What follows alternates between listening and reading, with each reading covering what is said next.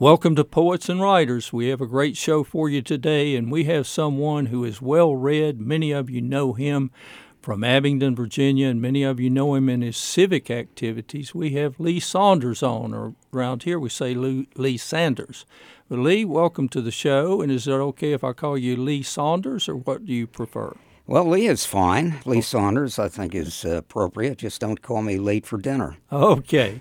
All right, Lee, you've been on the show, probably 14 years ago. So we want to talk with you about books today, and you have read so much. So I'm going to start in. Of course, we know where you're from, a little bit about it. You came from, talk just briefly about your personal history.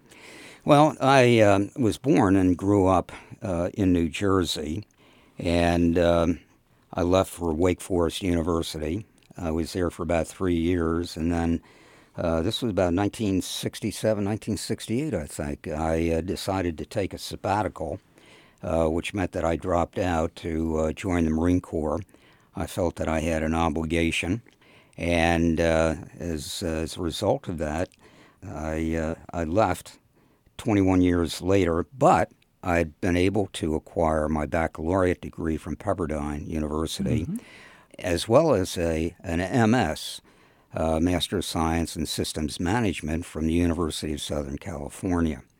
And that was paid for by the United States government, and I'm very thankful for the assistance that I got with the GI Bill. I never would have been able to have afforded it otherwise. But for me, graduate school was just very, very enjoyable. I got out of the Marine Corps, I guess, in 1989, and got involved in the insurance business and a few other things. My parents came down from New Jersey. My dad was had been with Bell Laboratories, which was the preeminent science institution at the time. And he and my mother decided that they would come down to Abington. They'd come down here many times before. They built a home, I think in about 1983, 1984. Long story short, I'd been down to Abington myself many times. They'd always gotten me tickets to the Barter Theater. And in any event, in 2001, shortly after the terrorist attacks, my mother had fallen on the driveway and broken her kneecap. I found out about it, and I flew out the very next day. I paid cash, one-way ticket, and I immediately became a suspect, which worked out well for me because I was the first one on the plane and the first one to exit the plane. But they had written a great big S on my ticket for suspect. How about that? And you spent, because you left Wake Forest in what year was that? Because, we're very familiar here with Wake Forest, Emory. We're coming to you from the Emory and Henry College campus, but I know Wake Forest. Both schools were founded in the same year, 1836. 1836. And you were at Wake in what years? Oh, good Lord. 1960s? Or? Mid-1960s up through about 68, so 3 years from that would be fairly close. Okay, well, we have Lee Saunders on today, and I'm going to move directly into books because if you talk to Lee, you will be talking about reading. He's well known as a teacher around here, too, over at Virginia Highlands Community College. And so, Lee, I'd ask you about your top 10 must-reads that you're going to leave us with here today. But also, here comes Lee to the studio here on campus, WEHC 90.7, and he has all these books. And, of course, he has the 2-volume series that Mark Twain helped publish on Grant. So that's I'd never seen the first edition of that, so thank you so much for that. But he also handed me a copy of West with Night, so talk a little bit about the author, Lee. Yeah, Burl Markham was a young girl born in Britain. Her father was a retired Army captain who bought some property down in Kenya, which at the time was British East Africa. And he was in the racing horse business, raising horses, training horses. His daughter, Burl, was 4 years of age at the time, and she was a rather adventurous girl, to say the least. She would go out and hunt wild boar for example, very young age. She eventually became a racehorse trainer herself, and then acquired a bush pilot's certification. She was flying de Havilland Moss, which was a biplane, scouting for safaris, looking for elephants and wild game, which she would report in.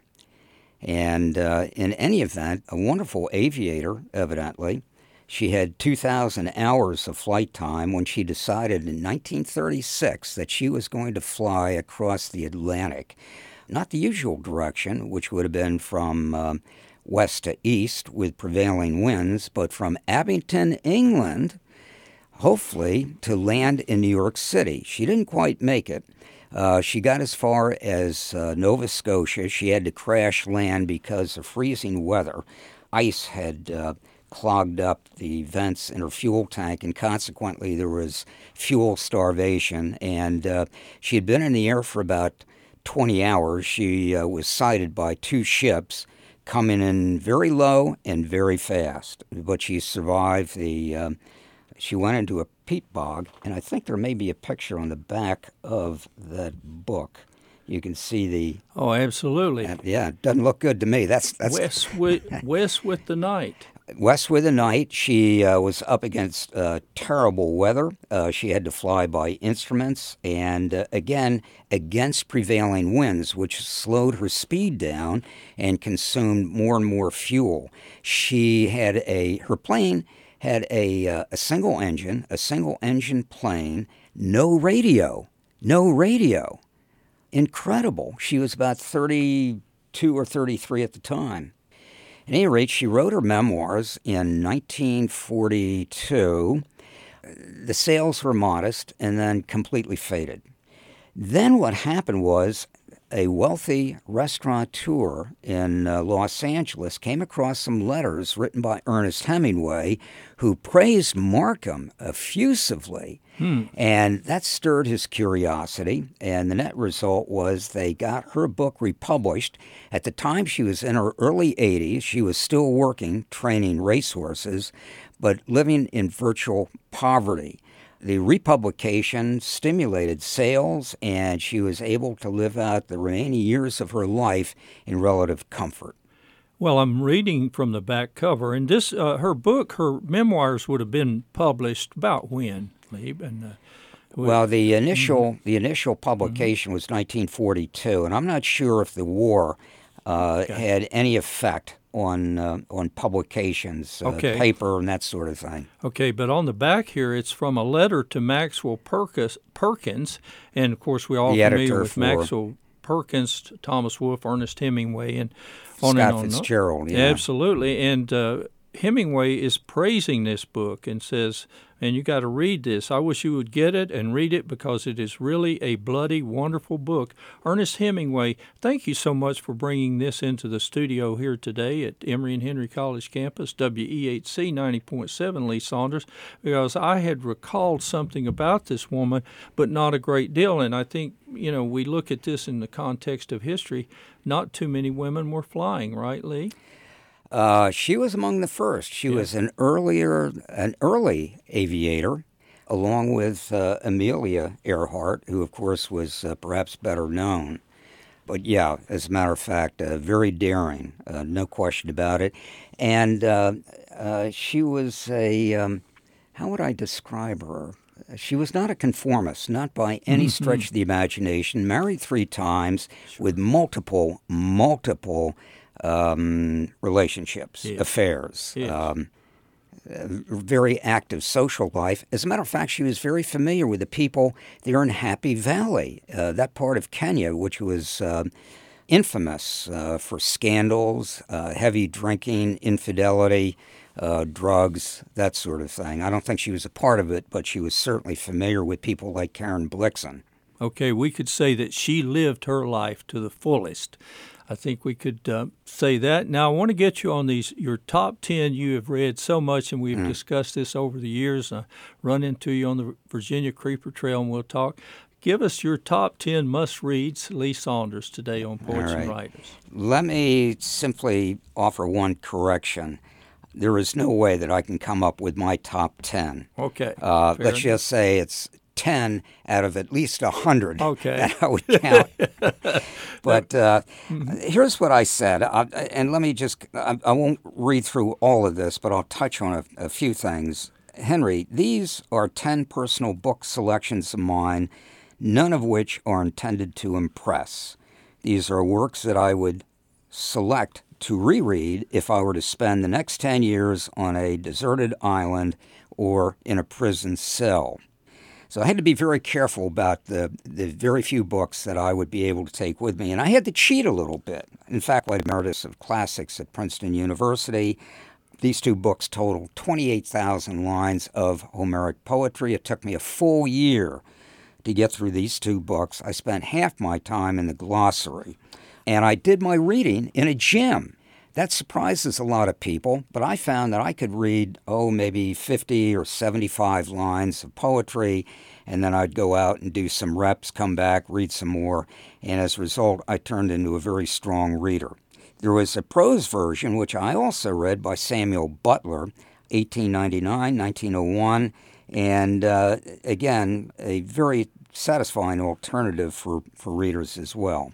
So that was my first selection. My second was a historical series, Winston Churchill's 6-volume personal history of the Second World War. I had purchased these 6 volumes, and this is the first edition to come out, which preceded the London edition. And I had the books, I think, on my shelf for 6, 7, 8 years before I decided that, all right, now's the time, got to do it. I've got to tell you, it was one of the most extraordinary experiences I've had. Churchill was a superb writer, and he was the only one of the World War II leaders who actually wrote about his personal perspective. The only one.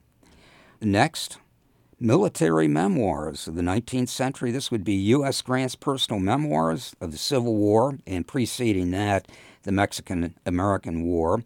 He touched on his early life only for maybe 15 or 16 pages, said absolutely nothing at all about the presidency. His work, his personal memoirs, dealt exclusively with his perspective of how the Civil War was conducted.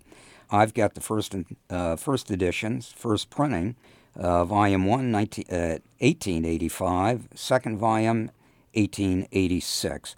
And I've got to tell you, this thing was written in beautiful, unadorned language. And again, I was reluctant to get into it, but it was a wonderful experience for me. And my appreciation of Grant just went through the roof. A tremendous individual, wonderful human being. And, the interesting thing has been that when I was going to school, Grant was always said to have been one of our worst American presidents. But that's because in the 1930s, many of our historians were from the South and very much disagreed with his support for the Reconstruction. And so consequently, his approval rating just sank. Since then, there have been numerous biographers who have changed that. His numbers continue to go up, up, up, and up. But he, along with Lincoln, were two of the most extraordinary individuals to emerge during that terrible time, the American Civil War. Next one, historical fiction series. I selected Patrick O'Brien's 20-volume set. And this tells about the exploits of a British Royal Navy captain, Jack Aubrey, and his ship surgeon, also an intelligence officer, Stephen Maturin. This was during the era of the Napoleonic Wars. And again, I was very reluctant to get into this, except for the reviews that I had read, which were absolutely superlative. More on this perhaps a little bit later. Next, in the private detective crime series, who else but Raymond Chandler's Philip Marlowe books. And there were 6, 7, 8 of these, as a matter of fact, very stylishly written back in the 1940s, 1950s. And it deals with a detective, Philip Marlowe, who described himself as the Tarnished Knight. He said, and I quote, "I was clean, I was well dressed, I was shaved, and I was sober, and I didn't care who knew. It gives you a little touch of the Philip Marlowe character. Next, most entertaining play, Cyrano de Bergerac. I reread that every 3 or 4 years. It is absolutely my favorite play, written by Edmund Rostand, 1897. And panache is the word that probably best describes and even self-describes Cyrano de Bergerac. He was a figure from the 17th century, a duelist and a poet. And interestingly enough, the one singular trait about Cyrano was the size of his heroic nose. And it certainly impeded his romantic pursuit of the beautiful Roxanne. Wonderful, wonderful play, written in verse. Next, one of my favorite 19th century French novels, Les Miserables. Again, I was very reluctant to get into it, but I was fascinated by this work. Victor Hugo's book turned out to be a worldwide bestseller. And interestingly enough, during the American Civil War, Confederate troops carried this 5-volume novel in their knapsacks, and they referred to the title as Les Miserables. Completely mispronounced, absolutely. But caught the tone quite well. Fastest read in Western literature, no question about it, The Count of Monte Cristo by Alexander Dumas. And I got to tell you a little story about Dumas. When I was about 12 years old, I was listening to a radio program. It was something like Beat the Clock, where a contestant was asked a question, had 60 seconds to come up with the correct answer. Well, of course, the pressure is immediately applied when you hear the ticking of the clock. The question that was asked of a woman who was obviously from Brooklyn was, who wrote The Three Musketeers? And she kept saying, oh, I know, it's on the tip of my tongue, it's on the tip of my tongue. And then with about 10 or 12 seconds later, she says, oh, I know, it was Alexander Dumas. Oh, my goodness yeah, gracious. Dumas. Of course, the French pronounce it a little bit differently, Dumas, but at 12 years of age, I was convinced that this was the correct pronunciation. She won whatever she had been attempting to answer in order to get the money. So, Count of Monte Cristo, and it's a revenge novel. One of the best ever written. And then finally, Truman, which was a wonderful 1992 biography by David McCullough, who died August of last year, as a matter of fact, the recipient of 2 Pulitzer Prizes. Absolutely. Yeah, one for Adams, John Adams, and the one preceding that, which was for Truman. Absolutely. We're talking with Lee Saunders today here on Poets and Writers, and many of you know he is a reader and a great teacher as well. He's listing and just listed his top 10. Did we get all of them, Lee? Did I? We got them all. Okay, now I want to back up just a little bit. Some of these I've read, and some of them I've tried to read, and some of them I have not read, Lee. But I'll tell you what, gosh, the Iliad and the Odyssey and so forth. I'm going to spot check with you a little bit in conversation here. All right, you mentioned Harry Truman, and that's McCullough's book that many of us know, or at least some have read. And we talked about this earlier here in the studio. How about this idea of why the bomb was dropped? You know, there's a movie out now and so forth, and who dropped it and who invented it and so forth. Talk a little bit about Truman and why he dropped the bomb. Absolutely. The United States dropped 2 atomic bombs on Japan. The first one was on Hiroshima. This was August 6, 1945. The second was at Nagasaki 3 days later on the 9th. But this was after early warnings were ignored by the Japanese government. The best estimates of the number of Japanese civilians killed runs from a low of about 110,000 to a high of 210,000, and nobody will ever really know precisely what the number killed were. But Japan surrendered 6 days after the second bomb. Now, I've got to point out that during World War II, the Japanese military murdered 30 million civilians in the Far East, 23 million of whom were ethnic Chinese. These numbers far exceeded those murdered in the Holocaust by Nazi Germany. Again, by a ratio of 5 to 1, 30 million versus 6 million. Had the United States opted not to drop the 2 bombs to end the war and had instead invaded the Japanese home islands, the war would have likely extended for another 18 months. This according to our War Department, and also according to their statistics, their estimates, would have resulted in the deaths of 400,000 to 800,000 Allied fatalities. It's also estimated that somewhere between 5 and 10 million Japanese, many of them civilians, would have perished as well had we invaded the home islands. Truman had a total of 4 options. The 2 others were, one, to continue with conventional bombing, which had not worked, in particular the raids on Tokyo, the firebombing, which took somewhere between 80,000 and 140,000 civilians, or demonstrating the A-bomb's effectiveness on a desert island. A 4th option was later considered by some people: why not blockade Japan? This was never seriously considered. It was felt that it would take at least a year and a half, maybe 2 years, maybe even longer, if it were even effective to begin with. Now, the total of American dead or missing in the war against Japan totaled over 111,000 U.S. servicemen. I don't think that Truman had any other choice. I mean, his choices were somewhere between bad and worse. Mm-hmm. But at any rate, this decision to drop the bomb was not only a military decision, it was a political decision. We had ended the war in Europe. We had thousands and thousands of American servicemen returning this country. How many of them would have been deployed from Europe to the Far East, to the Pacific Theater? What would have happened had we not dropped the bombs?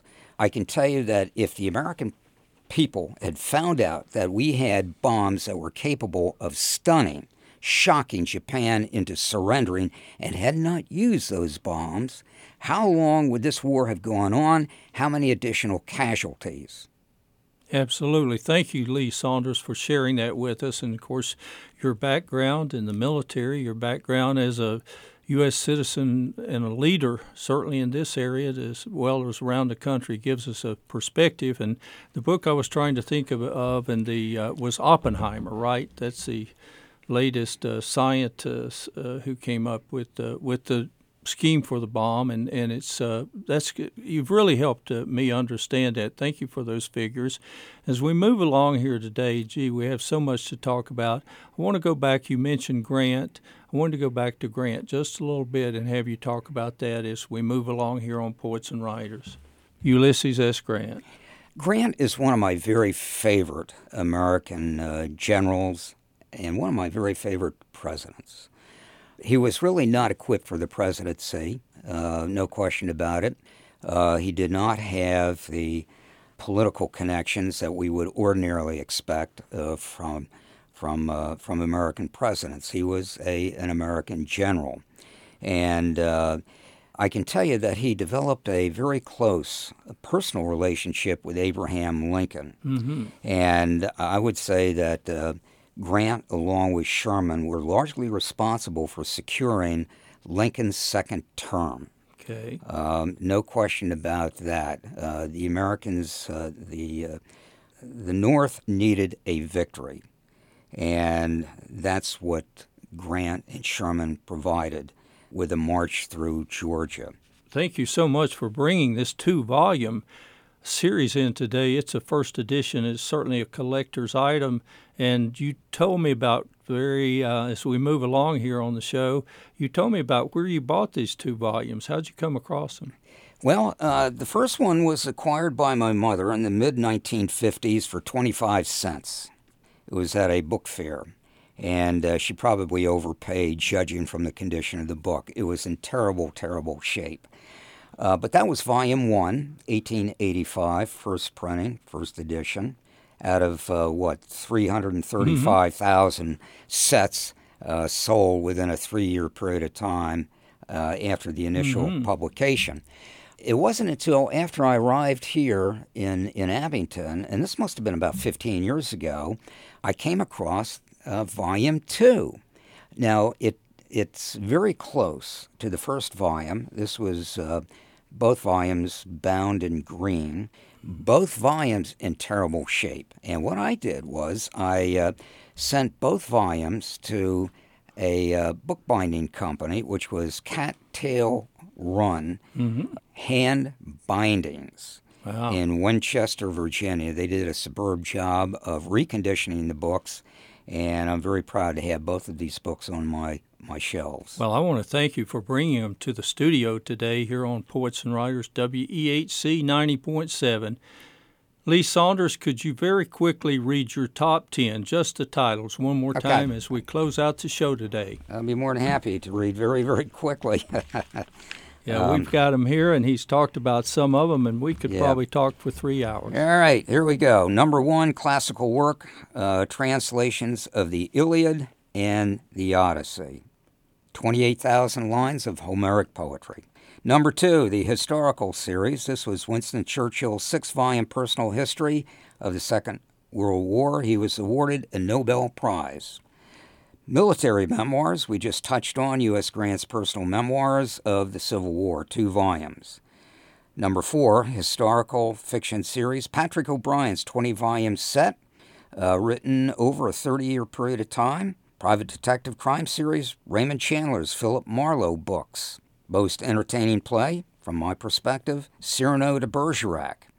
Next, renowned 19th century French novel, Les Miserables, by Victor Hugo, 1862. Fastest read in Western literature, The Count of Monte Cristo by Alexander Dumas. Biography, Truman. And I just now noticed something. I've left out number 7. I've only got 9. Put it in there. All right. Well, why don't we just include West into the Night? Okay.